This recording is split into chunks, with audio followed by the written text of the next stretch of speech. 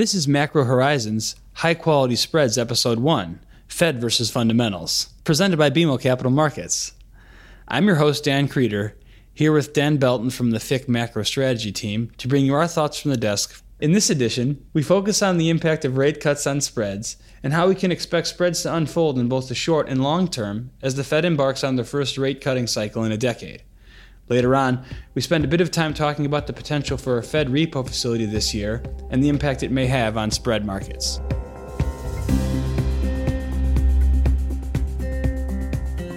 Each month, we offer a view on credit spreads, ranging from the highest quality sectors such as agencies and SSAs to investment-grade corporates. We also focus on U.S. dollar swap spreads and all the factors that entails, including funding markets, cross-currency markets, and the transition from LIBOR to SOFR. The topics that come up most frequently in conversations with clients and listeners form the basis for each episode, so please don't hesitate to reach out to us with questions or topics that you would like to hear discussed. We can be found on Bloomberg or emailed directly at dan.creeder, Krieter, @bmo.com. We value and greatly appreciate your input. The views expressed here are those of the participants and not those of BMO Capital Markets, its affiliates, or subsidiaries.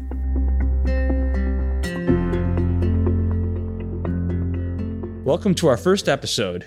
In this edition, Dan Belton and I will focus on the impact of rate cuts on spreads and how we can expect spreads to unfold in both the short and long term as the Fed embarks on their first cutting cycle in over a decade.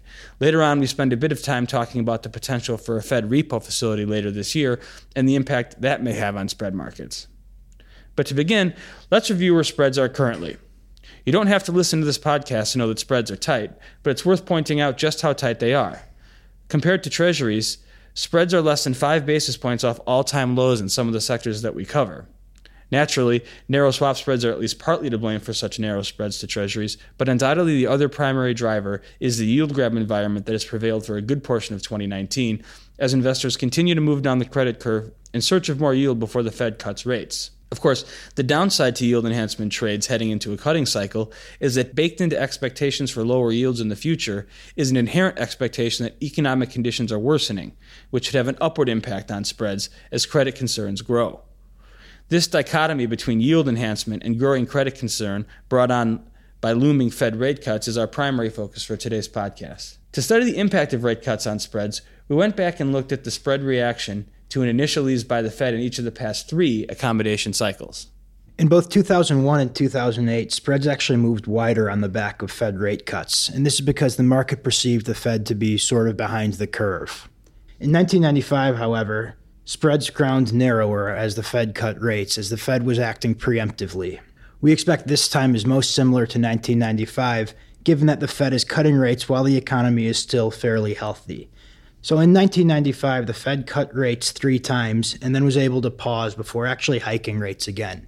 The Fed certainly hopes that this is the most apt comparison to the current cycle. Yeah, and I think it's worth pointing out that this expectation for spreads to remain well anchored is based on the idea that the Fed is going to deliver a dovish cut, which is what we expect. We have to at least acknowledge the possibility, however, that there is a 25 basis point cut that's read as more hawkish by markets and stocks sell off, and we could see an unfavorable reaction in spreads.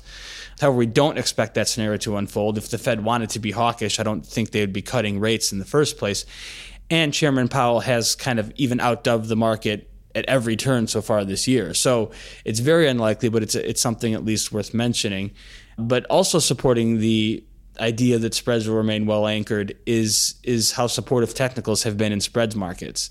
Looking just at the highest quality spread markets like agencies and SSAs, we've seen negative net issuance so far this year and record low gross issuance. Similarly, in the corporate market, we're seeing issuance much lower than years past. And there's a combination of fundamental and technical reasons why issuance has been so low. But when you see very little supply coming from spreads markets and all-time highs in treasury issuance, which is only going one direction, even the debt ceiling resolution we just got came with even more spending, it makes sense that spreads are at all-time lows. That said, it gets difficult to envision spreads going much narrower compared to treasuries, given just basically the zero bound, at least in agencies and SSAs. We could see a couple basis points of outperformance, but further narrowing is made difficult.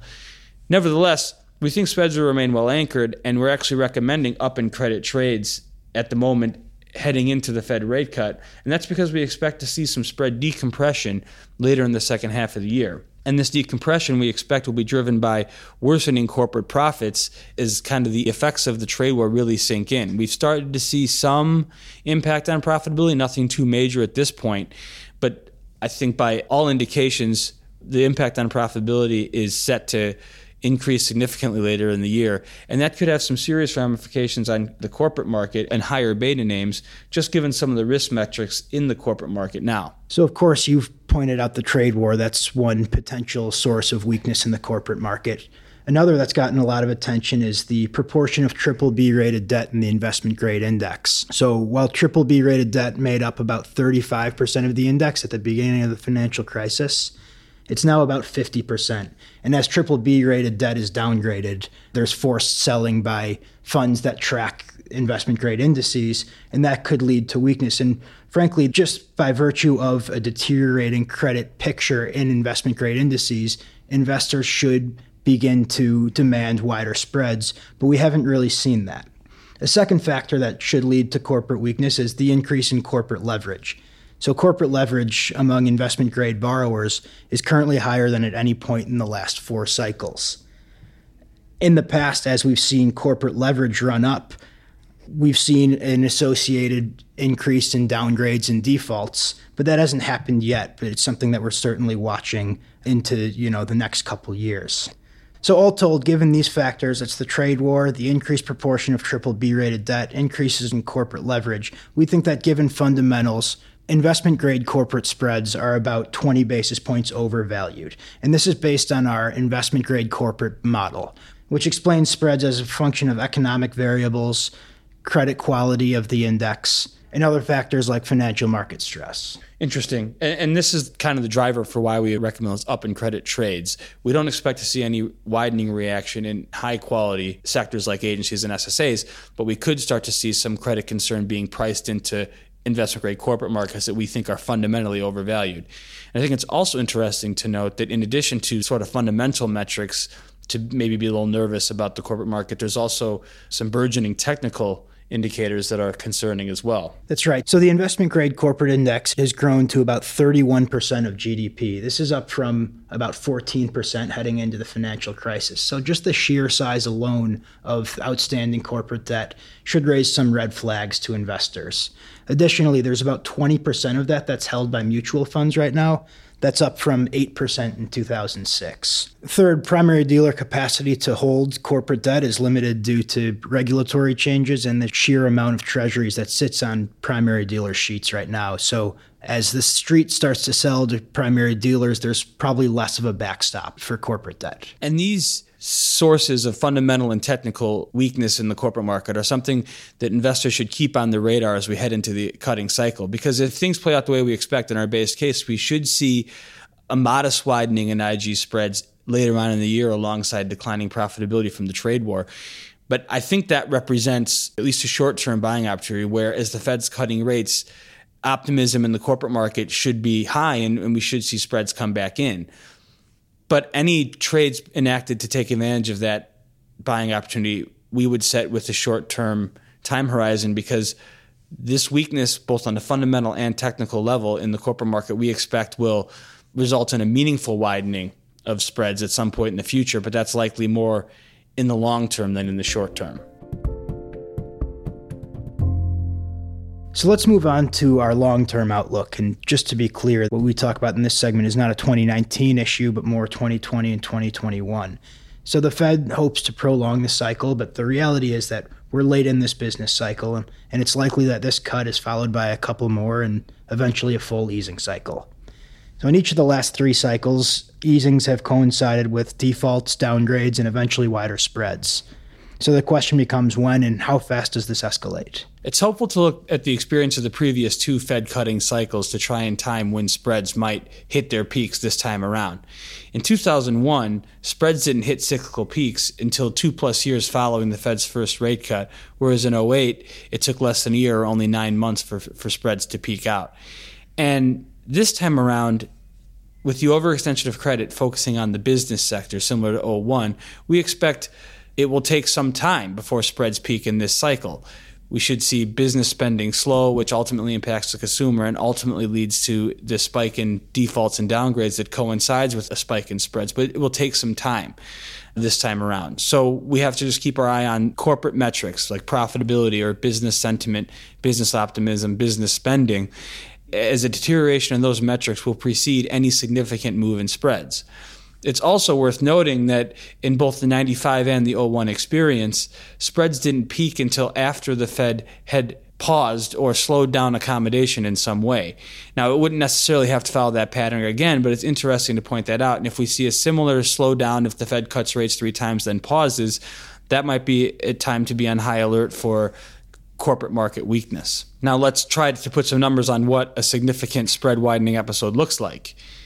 In the 01 experience, which we expect to be closely mirrored this time around, spreads moved about 150 basis points from lows to highs and peaked out at about 270, 275 basis points. And I think that's a fair target to put on what we could expect to happen this time around. Back then, spreads were naturally higher just from rates being higher than they are now, but we could also expect the weakness in technical and fundamental metrics in the corporate market to imply a higher degree of credit concern this time around. So putting together those two counteracting forces, a target of 150 basis points seems appropriate here. But once spreads do move to their cyclical highs, there's reason to think that they could retrace rather rapidly. Right. And to your point, we need the defaults and downgrades to sort of work through the investment grade index. And spreads are going to widen just on the anticipation of credit weakness and anticipation of defaults and downgrades. And here's why this segment of BBB rated debt is so important. This is the part of the investment grade market that has the potential for widening to be particularly acute. The spread between BBB and BB rated debt has widened out to 300 basis points over the past 2 cycles. So once the market begins to price this risk, corporate index spreads have to widen. Then once these downgrades do work through the market and the index is sort of washed of this lower rated debt, we expect that spreads can come in fairly rapidly, especially in the backdrop of quantitative easing. And QE is now firmly a part of the Fed's toolkit. So we expect that the Fed is going to use QE and push investors out the credit curve, which should support the rebound in spreads after they hit their wides. So to bring together the near-term view and the long-term view, we'd expect high-quality credit spreads to remain well anchored in response to a Fed rate cut, but that we could also see some spread decompression into the later part of the year as the trade war has a larger impact on corporate profitability. Therefore, we recommend up in credit trades. And even though some may view the widening, if it plays out as we expect later in the year, as a buying opportunity, we recommend being cautious because the next move in spreads in the long term is likely to be significantly wider. We'd like to conclude this episode by talking about the issue of a Fed standing repo facility. Dan, elevated repo has been an ongoing theme in our markets all year as a result of the increased Treasury issuance and heavy dealer balance sheets and Treasury positions. One possible solution, and one that we've been calling for much of the year, is a Fed standing repo facility. Until recently, the Fed has been very quiet on this issue, but in the release of the June minutes, there was significant discussion about the use of a facility, and market expectations started to grow that a facility would be implemented at some point. Here's how the facility would work. The Fed would stand ready to lend cash in exchange for Treasury as collateral to eligible counterparties at a fixed rate. So there are a couple details that are going to prove very important for the facility that have remained to be determined. Yeah, the two that come to mind immediately are who are the eligible counterparties and at what rate do they set the facility. Talking first about the counterparties, it's going to be banks. The only question is, will it be all banks or just primary dealers? Ultimately, for the market, I don't think this distinction matters much. The vast majority of repo transactions are conducted by primary dealers. There is an optical argument for including all banks. It's not one that I think matters much for the impact of the repo facility. What does matter for the impact of the repo facility is where they set the rate. If they set the rate too high, there's risks no usage in the repo facility and it not delivering the relief that it's designed to provide. If they set the rate too low, then there could be some disintermediation in the market where the Fed becomes the primary repo provider instead of traditional cash providers, and short-end markets have even potentially unforeseen circumstances. So there has to be a delicate setting of the rate. And no matter what rate they pick, I think they will give themselves the flexibility to change it. This is going to be trial by error as well. And if they see either too much or too little usage of the facility, they can change it. But in the early stages, we'd expect them to set the rate at the top of the Fed's target range. So that would be 225, assuming a 25 basis point cut at the July meeting, plus a small spread, maybe 15 to as high as 25 basis points. This rate discourages daily use, but also will deliver the meaningful relief to repo that the market needs in order to start digesting this oversupply of treasuries and get them off of dealer inventories and into the hands of final investors. So we think this facility is going to, depending on its effectiveness, make treasuries marginally more attractive for banks to hold them. As a result, we expect that there should be wider G spreads, wider swap spreads, and narrower treasury OIS. So the next question is, if you're going to implement any of these trades, when is this facility going to be put in place? Yeah, and we think that the repo facility at this point is an inevitability, both because it addresses the oversupply of collateral problem, which, by the way, isn't getting any better. But secondly, having a repo facility just makes sense for the Fed as we talk increasingly about change in Fed policy. The Fed funds market is broken, and there's been increased chatter recently that the Fed is going to move away from Fed funds as its policy rate at some point in time in the future. And the two most commonly cited alternatives for the Fed to use instead of Fed funds is SOFR or IOER. And if they ultimately go the route of SOFR, having a repo rate as your policy rate and a lower bound set by the reverse repo facility and an upper bound set by the standing repo facility, it just makes sense. So I think for both those reasons, the Fed is interested in implementing a facility. Now the question is when. It does feel like market consensus has moved to 2020, just in acknowledgement of the operational hurdles that stand in the way of the Fed implementing it. For example, it took a year and a half from the time the Fed first began discussing the reverse repo facility before it was actually implemented. But this time around, having the experience of the RRP on the side, the Fed should be able to deliver a standing repo facility quicker. And we expect one by the end of the year, primarily because we think the Fed wants to avoid a funding crunch like we saw at the end of last year. As the calendar turned from 2018 to 2019, we saw SOFR trading as much as 70 basis points over OIS on an overnight basis, with a significant deterioration in financial conditions. That deterioration in financial conditions, it wasn't just the funding crunch, but it can be argued that was part of what began the Fed's cutting cycle now. And a similar deterioration in financial conditions this year could have even more drastic circumstances for the market, and the Fed will do everything in its power to avoid a messy year end, which is why we think the Fed will get a repo facility in by the end of the year. Now, it's true there is some operational hurdles, but we think the Fed can overcome them. They still have 3 meetings to do so. So our base case is for a September announcement of the facility. We'll look for the July statement and or minutes for increased clarity around the details of the facility. But if September is when one is announced, we can expect to see G spreads potentially pressured and swap spreads potentially pressured into the end of the year. So to take advantage of the repo facility announcement, we like owning spreads compared to swaps because we think credit spreads will continue to be well anchored, but that swap spreads will move wider and you can outperform there. And with that, we'll wrap up our first episode, and thanks to everyone for listening.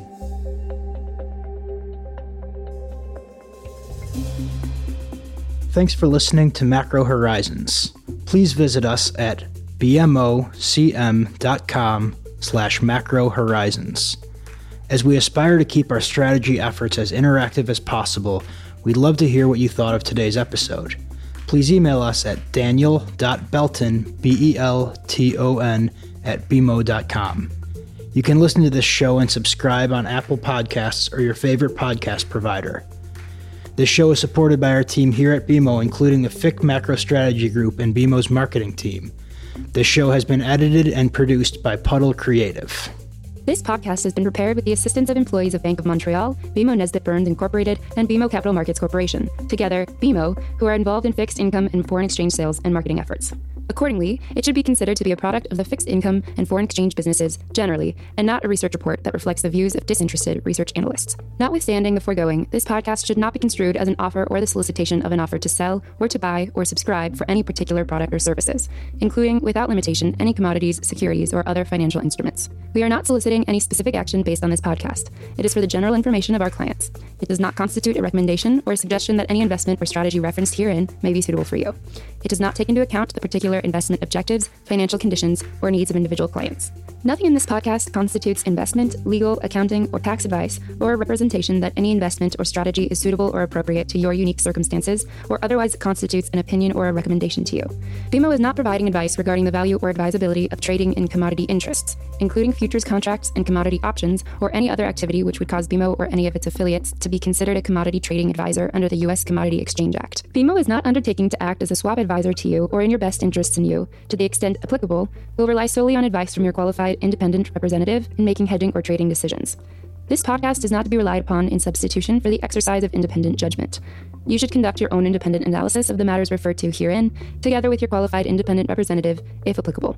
BMO assumes no responsibility for verification of the information in this podcast. No representation or warranty is made as to the accuracy or completeness of such information, and BMO accepts no liability whatsoever for any loss arising from any use of or reliance on this podcast.